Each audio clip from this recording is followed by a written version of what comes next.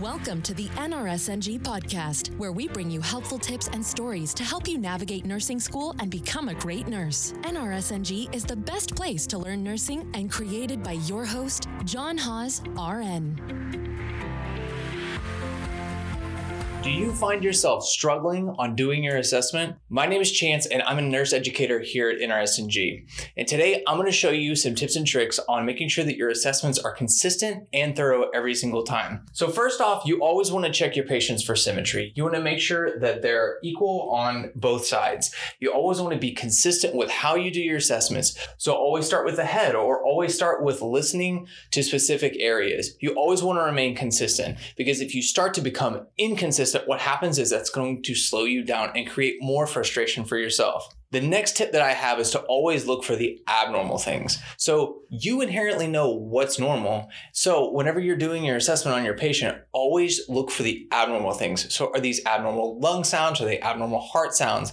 Are there differences in the way that a patient maybe blinks or speaks? You can always look for those abnormal things and identify those. By focusing on these abnormal areas, it allows you to focus your attention on things that may need a little bit more nursing care.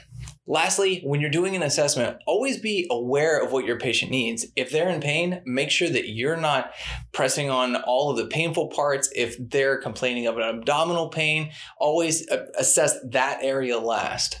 Doing your assessment is extremely complicated. It's very time consuming, and you need to make sure that you practice these tips and tricks to make sure that you are on your A game.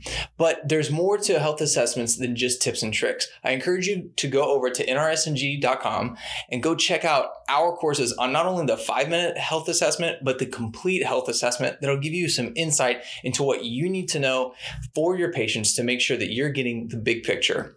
Now, as we always say, go out and be your best selves today. And as always, happy nursing.